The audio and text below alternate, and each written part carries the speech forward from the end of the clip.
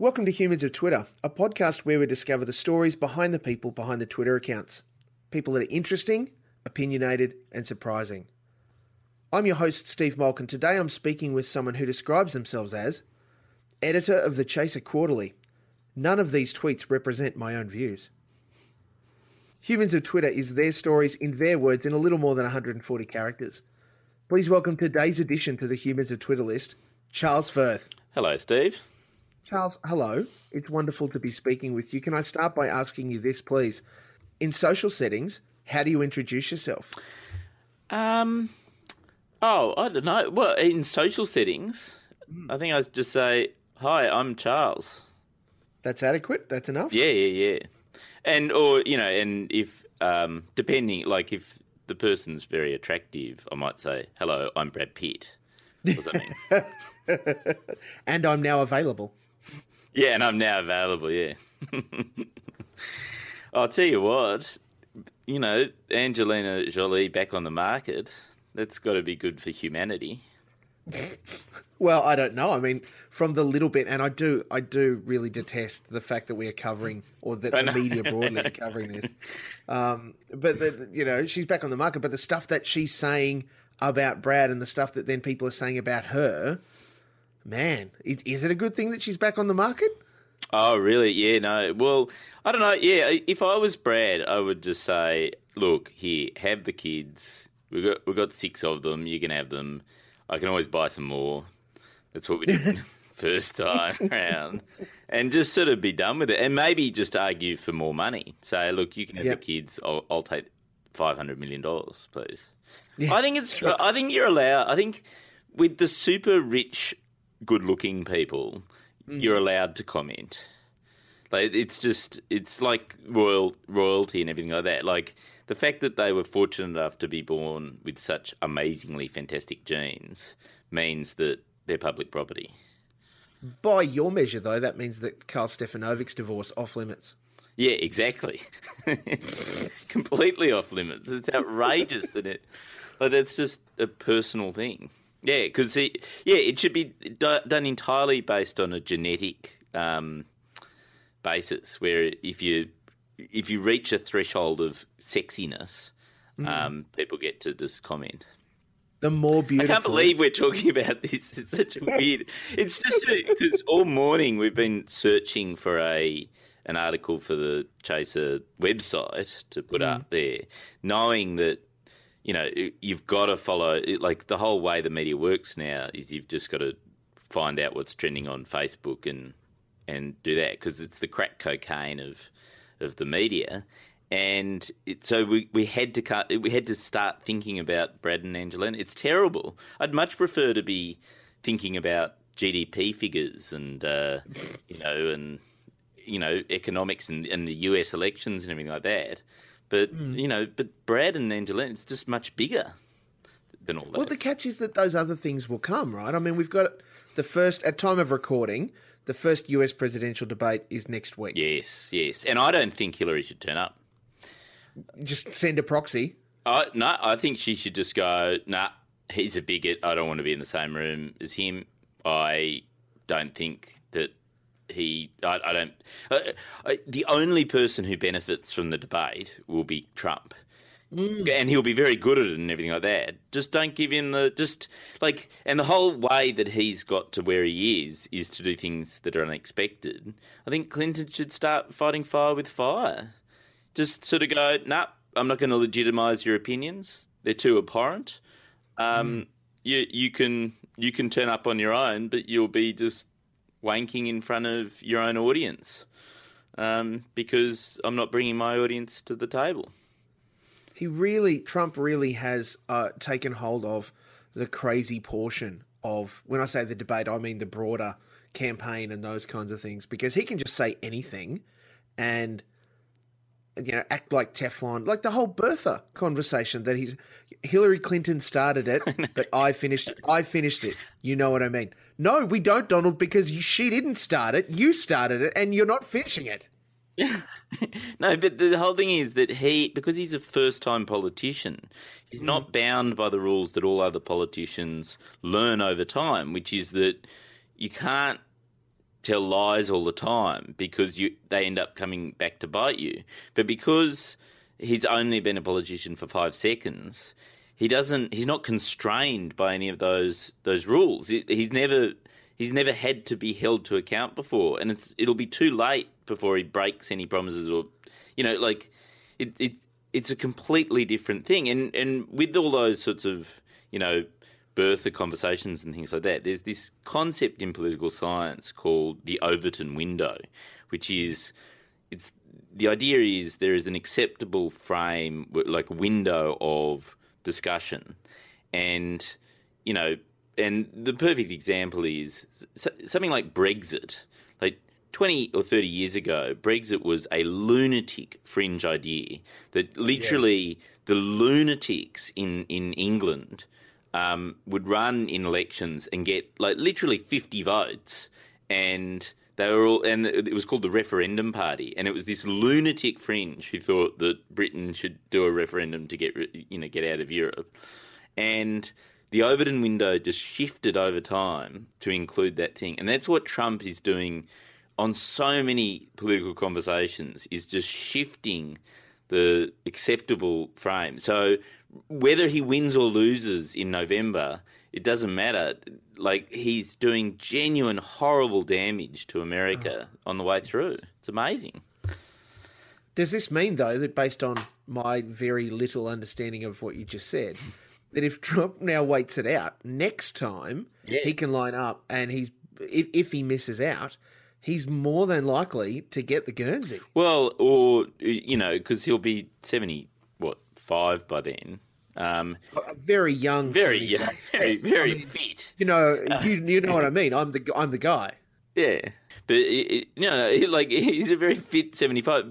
But what it does do is it paves the way for, I don't know, for somebody even more extreme than him, or, with a slightly, younger countenance to come in with these sort of crazy ideas. It is extraordinary to think that this sort of globalisation that has advantaged global capital for sort of 40 or 50 years is now being undone by the Republican Party. You would have thought that it would be the Democrats who ended up destroying globalisation, but it's actually Donald Trump himself. It's extraordinary.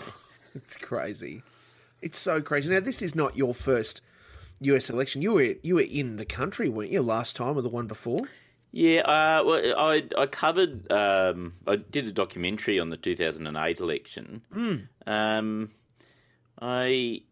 What was I doing in 2012? No, I think I was just reproducing little children back in 2012.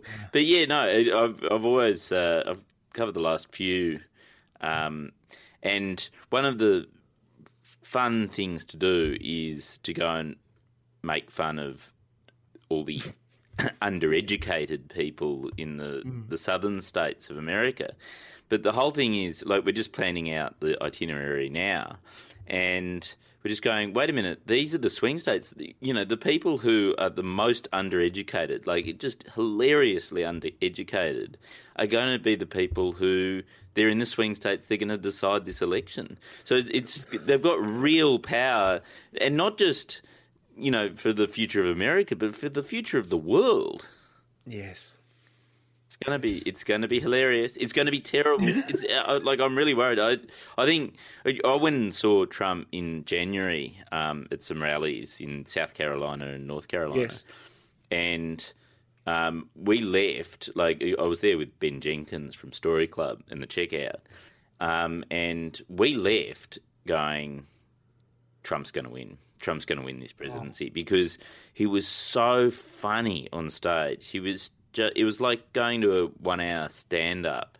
Oh no! Where it was sort of like a really great open mic where he didn't have any notes. He just riffed off his brain for an hour and just kept the audience in the palm of his hand. It was incredible. And you're just going, that's what's happening at the moment. And if you look at, everyone says, oh well, hang on, we need, he needs blacks and Hispanics to vote for him at least a little bit, but remember 2/3 of people who actually vote in America are still white. Like, the number of whites might only be 50%, but they disproportionately turn out for the elections. And that's what's going to get it across the line. And there's enough dirt, and he's so good at spreading the dirt on Hillary. Like, I don't know, you should. I encourage everyone listening to subscribe to his email newsletters and things, because they're just brilliantly crafted pieces of screeds against Hillary. Every single one of them starts, something like, "Crooked Hillary Clinton says this," and instead of writing his own, he'll often just forward, "I got this email from Barack Obama the other day. Look what they're trying to fundraise, over on the Democrat side. What cowards and crooks, boom, boom." Like, just, he understands that politics is about, absolute man-o-man battle, and whereas the Clintons, and I think actually the whole political establishment has got so used to constructing fake battles where there's no real sort of nasty, slap down between people, that they've sort of forgotten that actually, the human drama of people being nasty to each other is the thing that actually captivates people and swings votes.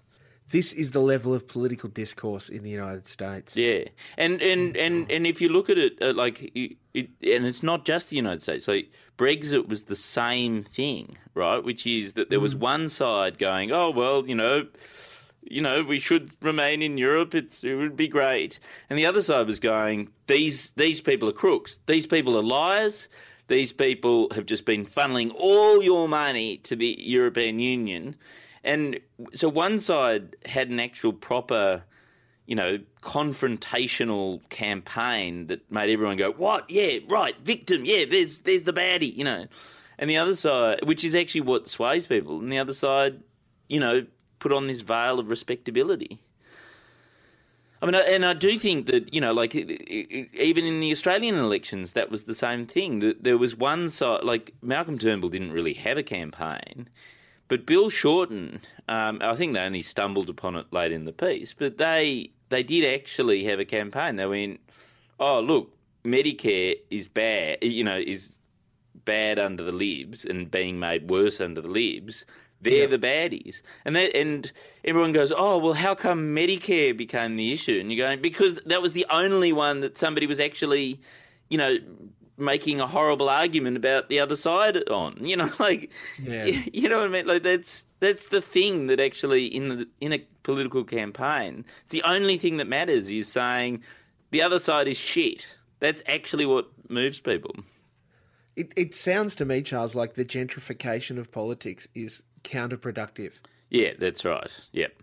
I think also the other thing that's happening is, it's so spread across the Twitterverse. Like, Trump, like, if FDR is remembered as the candidate that radio brought us and Kennedy's the TV candidate,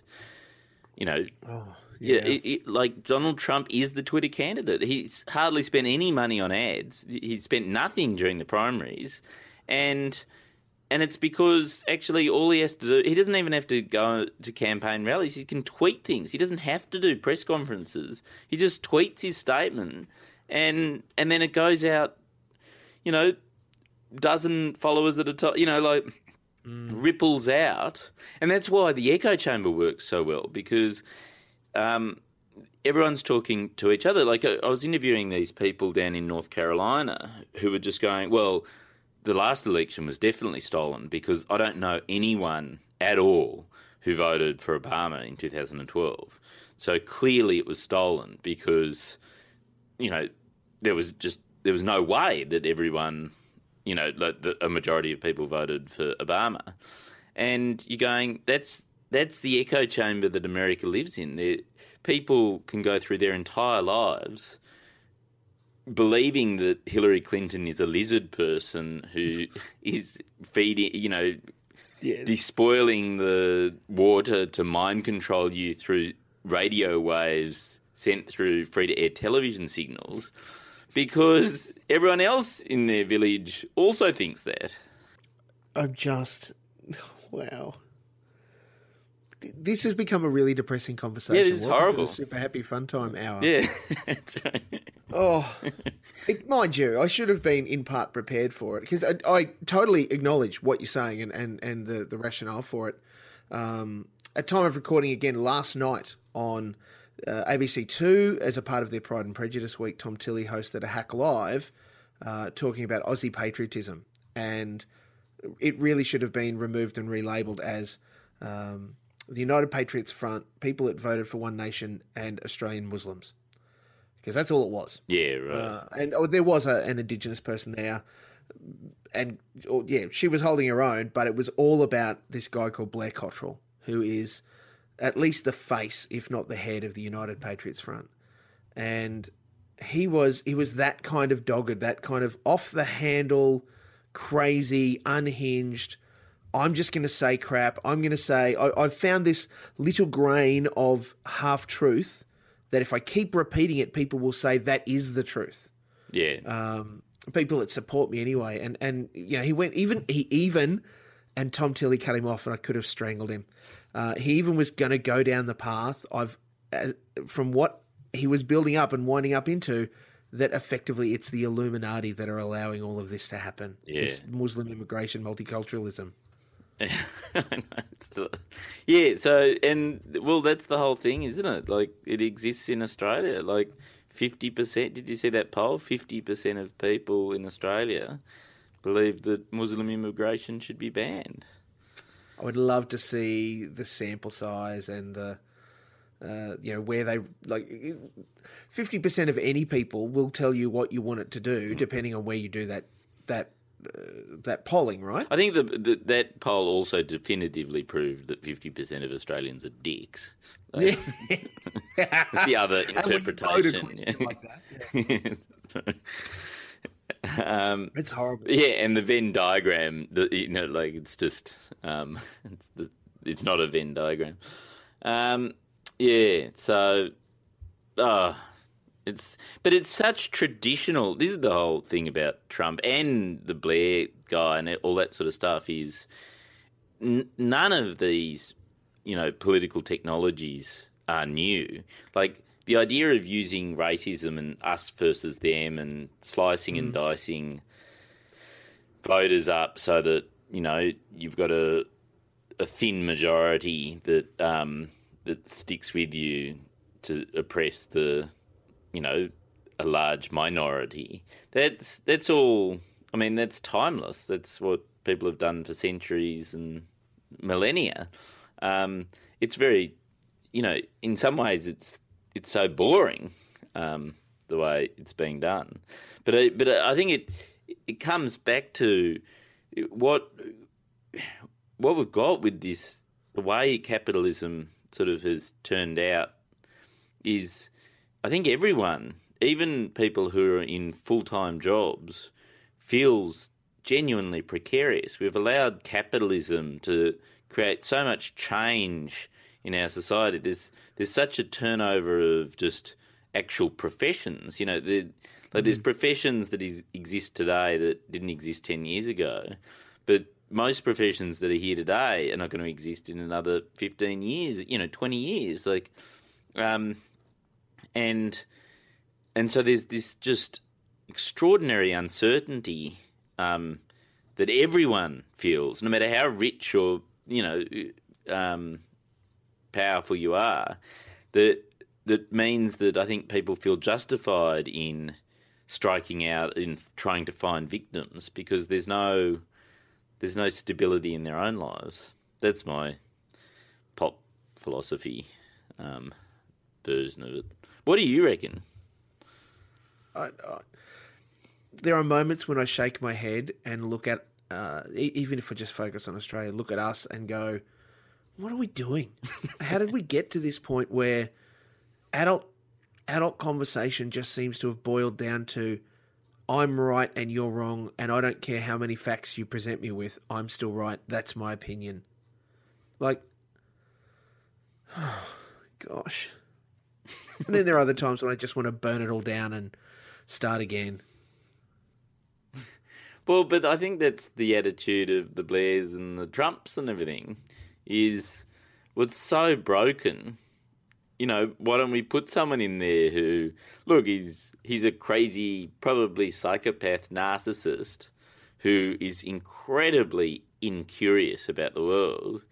This is Trump. Yeah, but at least, at least it can't be worse. Like, let's just burn it down, see what happens then.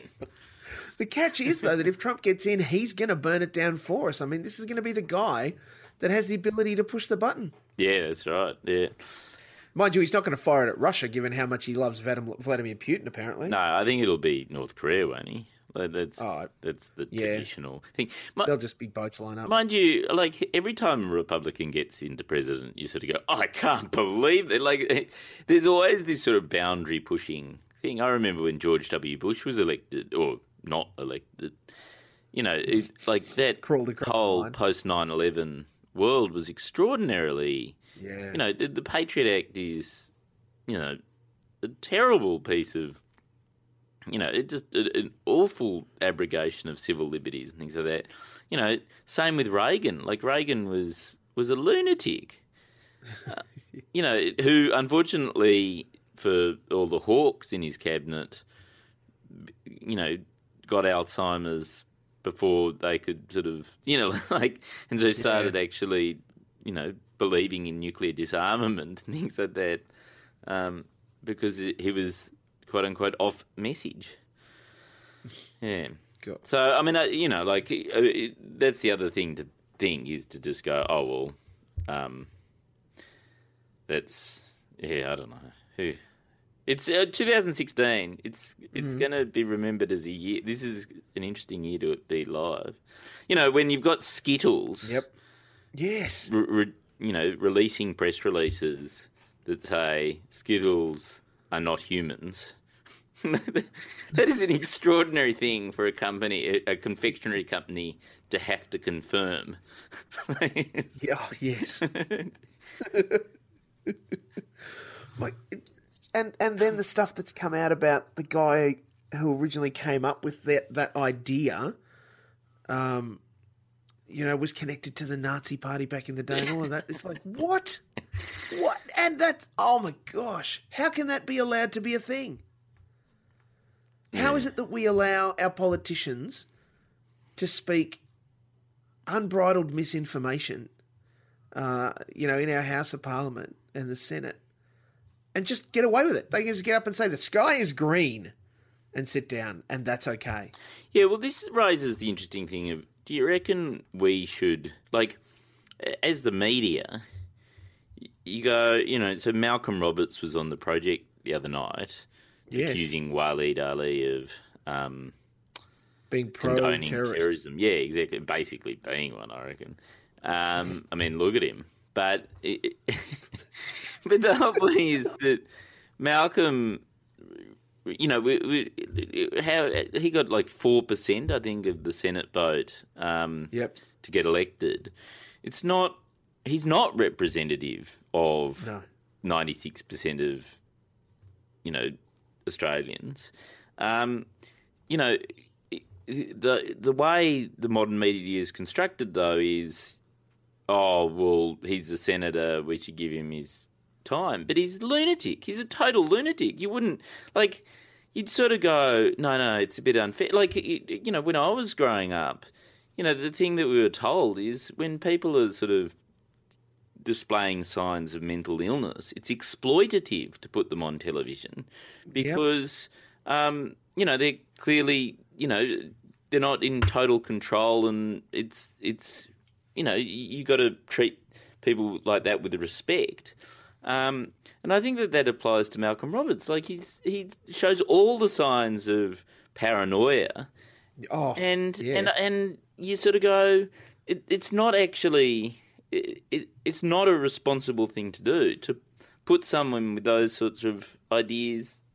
Like, he's allowed to say, I believe in free speech, he's allowed to say them. He can say them in Parliament, but he's not part of the general discourse. Don't allow the Overton window to to swing, onto him simply because it's cool and sensational. It's the news equivalent of the Brangelina split up. It's the easy exploitative, politics. Column inches, yeah. Yeah, that's right. It's crazy. But that's, I guess, even a part of it. Like even his interview, and I know it's still on Facebook and YouTube and all of the places. His interview with, it was Carrie Bickmore and Hamish McDonald, wasn't it? Because Waleed wasn't there. Yeah. I mean, they asked him, to be fair, serious, real, actual questions. And at one point, he just answered it with Sharia law that had nothing to do with the question they were asking and made no sense in any context of what they were asking him. It's like it became a word game for him. Yeah. Which actually, I mean, did you ever edit your student newspaper or anything like that? Sadly, I did. Yeah. Yes, of course you did. But like you get those letters all the time, when you're working at publications and student publications and things like that, and you do sort of go, "Oh, isn't it sad that there's people who are so unhinged in the world? We'll put that to one side and forget about it." You don't go, "Oh, let's put this on the front cover. Isn't it interesting that this lunatic said all these crazy things that are provably untrue?" Like it's sort of, there's a sort of, I think because the media is so unaccountable to anything anymore except for clicks, you're not anchored by needing to fact check or sort of construct an actual a factually based article. Opinions are the news, somebody's opinion is the newsworthy story. Yeah, let's present this crazy guy saying this thing. And, no, we're not saying it's just what he said. But click and watch it because it's our thing, and that way I get to meet a KPI. Yeah, that's right. And not just meet a KPI, but actually make the money that's required to, stay employed. Like, I know with the Chaser, we suffer from this all the time, which is, I think it would be our preference to not ever do satirical news ever again. Like, it's a bit boring, right? Doing, the sort of satirical news updates on Facebook, whatever. But they bring in millions of people a month onto the website, and it means that we can then, sell the Chaser Quarterly to them and sell subscriptions and cards or whatever and things like that. Actually keeps the whole business ticking over.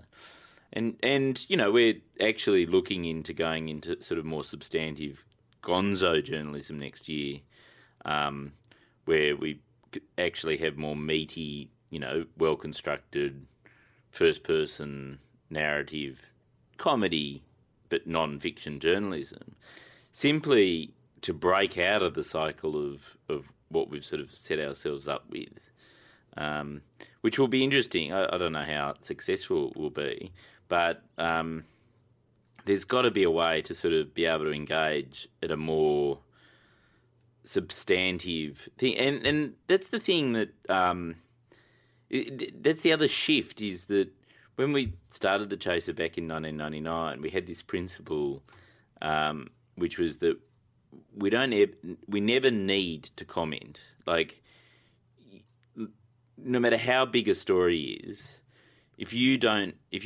add an extra sort of layer of analysis and insight, then you can just choose not to. Like, no one's turning to the Chaser and going, "Wait a minute, we need the satirical angle on this breaking news story." If something's tragic or, horrible, you can just go, right, well, that was a huge story that it's not appropriate that the Chaser do, or we can't think of any angle that adds to it. But the truth is that the way the social media slipstream works, and something that has been philosophically under-theorised, is the enormous power that the algorithms of Facebook and Twitter have on actually forcing you to follow through with this is, well, you can't actually avoid commenting on the Brad and Angelina thing, because that day nothing else is going to get close to the sorts of figures that you'll get if you do comment on that thing. And that's simply, it's a sort of self-fulfilling prophecy. Facebook, identifies various topics each day, as their little engines do, and they serve it up knowing that that'll get more clicks, and it becomes, it's the world's biggest echo chamber. How are we going to fix this, Charles? Well, I actually think that the solution is a thing called No Screens Sunday. The idea is that the last Sunday of every month, screens should be, as far as possible, banned from all public spaces, and it should become a sort of almost religious thing, like going to church was back in the centuries ago. That essentially one refrains, from using screens for one day a month, and it would encourage people to talk to each other. It would encourage people to sort of get out and do community things. You would, it means that,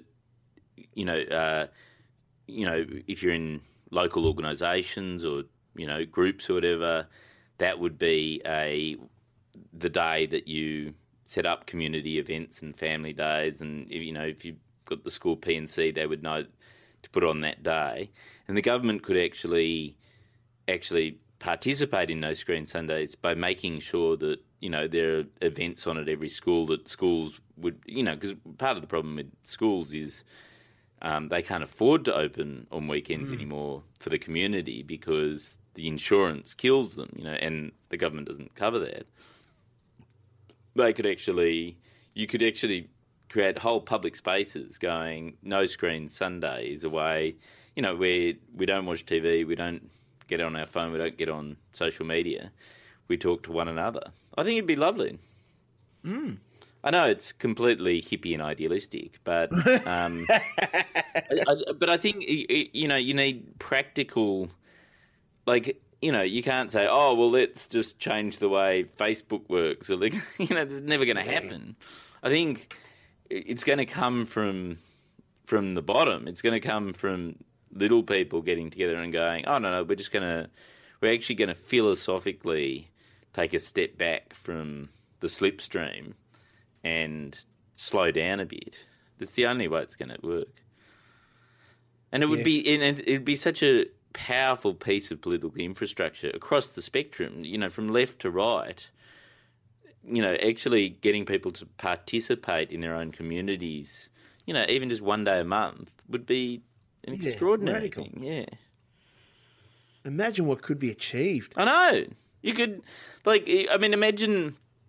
It means you'd actually have time, because the idea is that, you would make sure that, you'd mandate them as almost like public holidays, where you encourage people to, close their shops. You'd make it so that,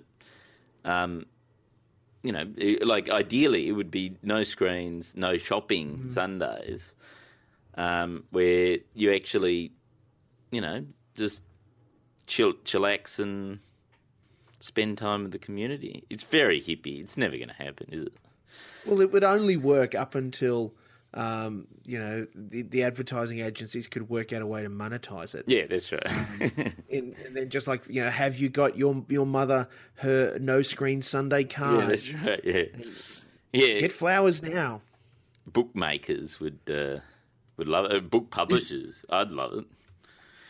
I thought you meant like bookies. Yeah, that's right. That's right. This Sunday, go to the TAB. Bet on who's going to be most bored. But you'd find sporting events would go through the roof if it was No Screen Sunday. And I think it's also one of those things where there's a real moralistic frame to it. There's a very conservative idea at the heart of that thing, the idea of all spending time together and not consuming every moment of our lives.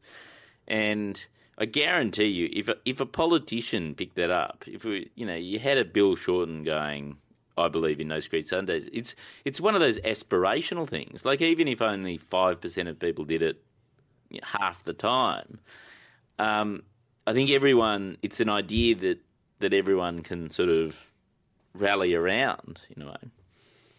You could do it as a one-off. See what like Earth Day. Like Earth. Oh God, no, not like Earth Day. Make it the same day. My sister once was the Minister for the Environment in New South Wales, yes. And the Daily Telegraph, which is this horrible Murdoch newspaper. Just had this history of sort of staking out her house all the time. Oh, that's lovely, isn't it? Oh, yeah. Very, charming people at the Daily Telegraph. But she was going out to some Earth Hour event because she was the minister and everything like that. But her husband was going to be at home, and he's a bit of a cynic. Like, I don't think he particularly feels that turning off your light bulb for an hour is going to sort of thing. But she forced him to sit in the dark for an hour just in case a journalist, took a photo, stalked out her house, because that's the sort of thing that they do. Environment Minister in electricity use scandal, And so he just sat there miserable for an hour in the dark. Because of my bloody sister. So, yeah. I mean, let's be fair, this is the same newspaper that is about to appoint Shari Markson as their national political editor. Yeah, they're not. That is not true. It's been announced That is today. not true. That is that is true. the best. 2016. What's going on? Oh, what is going on, indeed? Oh, that's my brain. Charles, what are you going to achieve in the next 12 months? Oh, what am I going to achieve? Well, I'm going to become a lot more handsome. That's my goal. I don't know how. Good. Partly because of Brad and Angelina splitting up. So I've got to, have a bit of plastic surgery or whatever. But then a bit more chiseled. I'm thinking be really, buff. And then also, my plans are to keep doing Chase Quarterly, of course. That's all going from strength to strength. Yes, it is. We just did a little pilot for Triple M show yesterday. Great. I don't know whether that will happen. It's the powers that be. But there might be some sort of... It would only be a couple of days a week that I'd do it, but... Was somebody in the show called Macca? Well, I think everyone in the show will have as the last part of their name. Or O. Or E. Like, Charlesy. Yeah. Charlesy. Yeah, Charlesy. No, except I don't know whether they do that anymore. I think it's more Charles. So I don't know. I'll have to work out my name. And then the other project that I've been developing for about 3 years now, and hopefully 2017 will be its year, is there's a sort of... I've got this idea. I don't want to say too much, but it's a non-fiction gonzo narrative television show, which would see me go around the world and construct an elaborate, deeply elaborate hoax. So, and it's a 6-part series. So I'm going over to New York in about a week to see if I can get some co-financing. I've got a bit of financing here, but I'm just trying to stitch up an American network as well, because it's quite a sort of all-encompassing idea. It's quite a big idea, but that that's the other thing that would be on my 12-month agenda. But they won't actually come out till 2018. But I'm hoping that for most of next year, I'll just be involved in essentially a Sting style long con. Yes, that will amaze and alarm when you finally see it. That allows you to fly around the world on someone else's coin. Exactly. I'm glad that you've picked up the key point of this project. Well, I hope it gets up. It sounds pretty awesome. Anything that involves a global con, yeah, I'm in on. I know. Well, I mean, there's plenty of. I think News Corporation is probably the best example of a global con. But yeah, Scientology. Did you know? I didn't know Scientology was banned because Steve Kinnane's just released a book about Scientology in Australia, and Scientology was banned in Victoria, South Australia, and Western Australia for many years. Wow. Yeah, when it first started, like in the 60s or whatever. So, hey, they were sort of right, weren't they? How could politicians be so right and then so wrong again? Yeah, well, I think what we need is a good world war. I think don't you get the sense that the whole world is just heading towards a world war? I mean, this must be what it was like to live in the 1930s, where you sort of go, "Oh, it's all getting shit. It's just getting so shit. What's going to happen? There's something. This is really. Well, it feels like we're all playing with fire a bit. Oh, it's a bloody another world war. Oh shit." But there's always been the threat that if we do have another world war, that it'll be over in about 4.5 minutes because intercontinental missiles and nuclear things and all of that sort of stuff. It'd happen and then be done, as opposed to say like another really land-based conflict like Vietnam, where we can send a lot of these people that are really abhorrent, and they can go and serve their country, and collateral damage. Yeah, but I don't know. Like, who are the rational? Like, who would actually nuke somebody else in a fence besides North Korea? Trump, yeah. Fuck. Yeah, and that's what's going to happen, isn't it? He's just going to start doing little. There'll be little ones. Yeah, just a little baby one. This one's just going to ruin this little sort of 100-kilometre square area.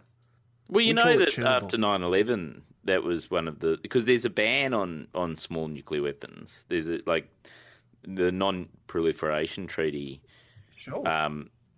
Means that your nuclear weapons have to be of a certain size to be, internationally respected as legal, right? Because they don't want people letting off really little, briefcase bombs that are nuclear bombs.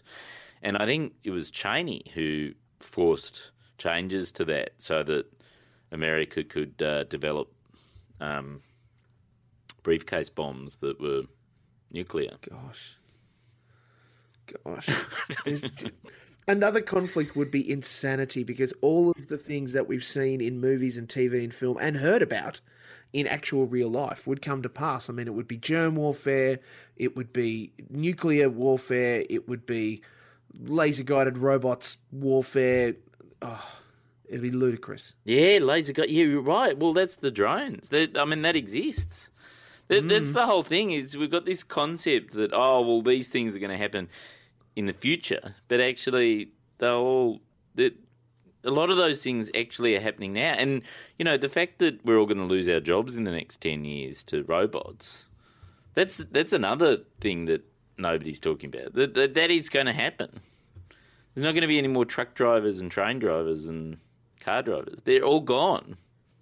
Hey, Charles. Yeah? We need to stop this before we get into a very dark place. Yeah, no, because the other one is journalists. Like, so, yes. It's been happening for a while, but it's now, like, Facebook sacked all its editors who create the trending topics and everything like that. But increasingly, the aggregators, that use automated systems are better than humans at curating, editorially curating magazines and things like that. So that's gone. There's nowhere left. We just have to sit by the pool. It'd be terrible.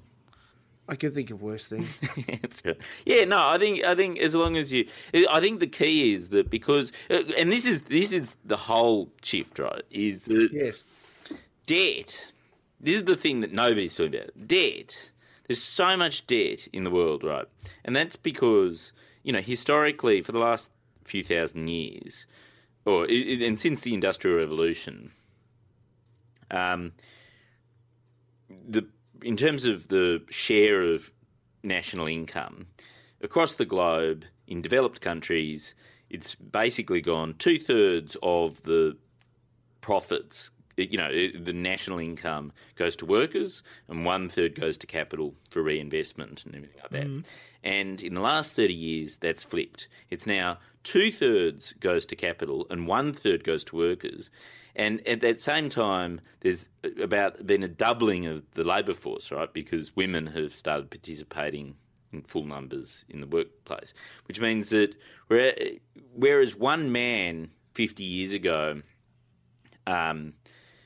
could take home 2/3, proportionately 2/3 of national income, it's now two people take home about 17% each. So it's a massive, massive shift in power. Right?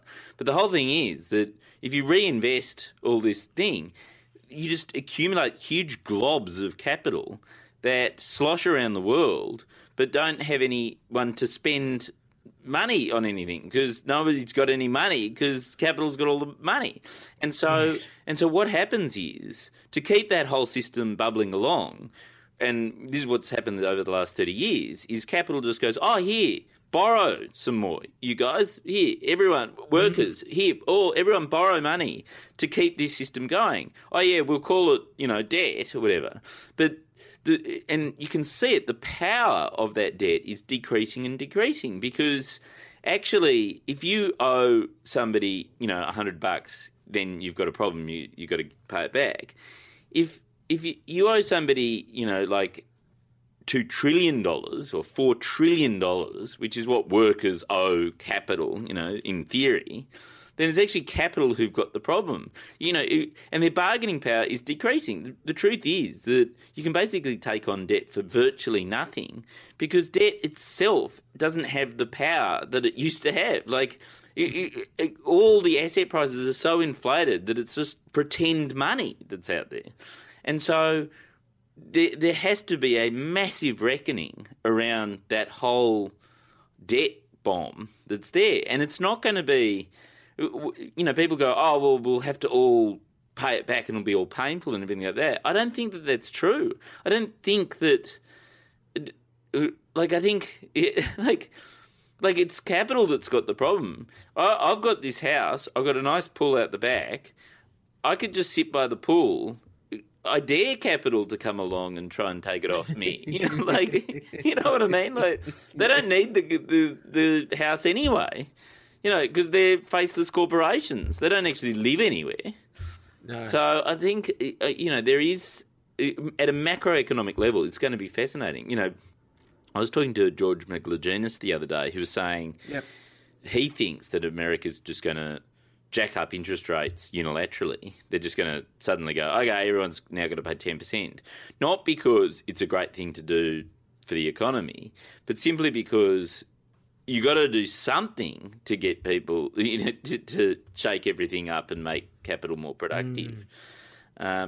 It's a fascinating area. Like, if I were you, my financial advice, such as it is, which would be terrible, is just load up on debt because, it's the creditors who have no power at the moment.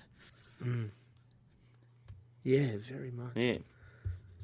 So there you go. That's my Economics 101 coming through. So, Charles, yes. Thank you so much for the chance to speak with you today. Please know the things that you said if unhinged, are very special and highly valued. Thank you. They are a bit unhinged, but please don't cut it to make me sound more unhinged. No, I will be true to what the conversation we've had. It has been excellent. Thank you. Oh, thanks, Steve. Yeah, I really enjoyed it, and thank you. It's such a good thing that you've got going with this podcast. It's a really. I heard the Mark Humphreys one. That was great. Yeah, it was a great chat with Mark. Yeah. You were lucky. I was thinking about I might ask you the same questions that I ask all of the other guys from The Chaser. And then I thought maybe asking him how his wedding went in India isn't going to quite work out. Yeah, no, that was Dom's wedding in India. Yes. And, that was a very odd experience. I can imagine. Yeah, no, but it was fantastic. It's the best wedding I've ever been to. It's amazing. It's 3 days. It's a traditional Hindu wedding. And it was just 3 days of dancing and eating vegetarian stuff and not drinking. But, in the extraordinary heat, beautiful food and everything like that. But also you get the sense of these people know how to party. Like they've been doing weddings for far longer than there's 5,000 years of uninterrupted wedding ceremony. Of course, the schedule blows out to about 3 days because imagine they're just adding everything to the schedule. It's the cumulative thing, and it's brilliant. It means that you get to know all the guests. I met so many new people there, and we've stayed in contact because it was such a bonding experience. It was lovely. And it's not like the bride and groom nicked off to the local park for some artsy-fartsy shots. No, exactly. They didn't need to, did they? Because they looked spectacular in all their traditional garb, and everyone got dressed up in the traditional garb. I still got my traditional wedding suit. It was so much fun.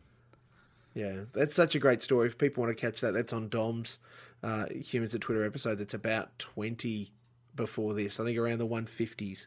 You can jump in and have a listen to that. I'd love to. I'm gonna look that one up. I hadn't realised you'd done Dom. Charles, what social accounts would you want people to know about that you would want them to check out and click?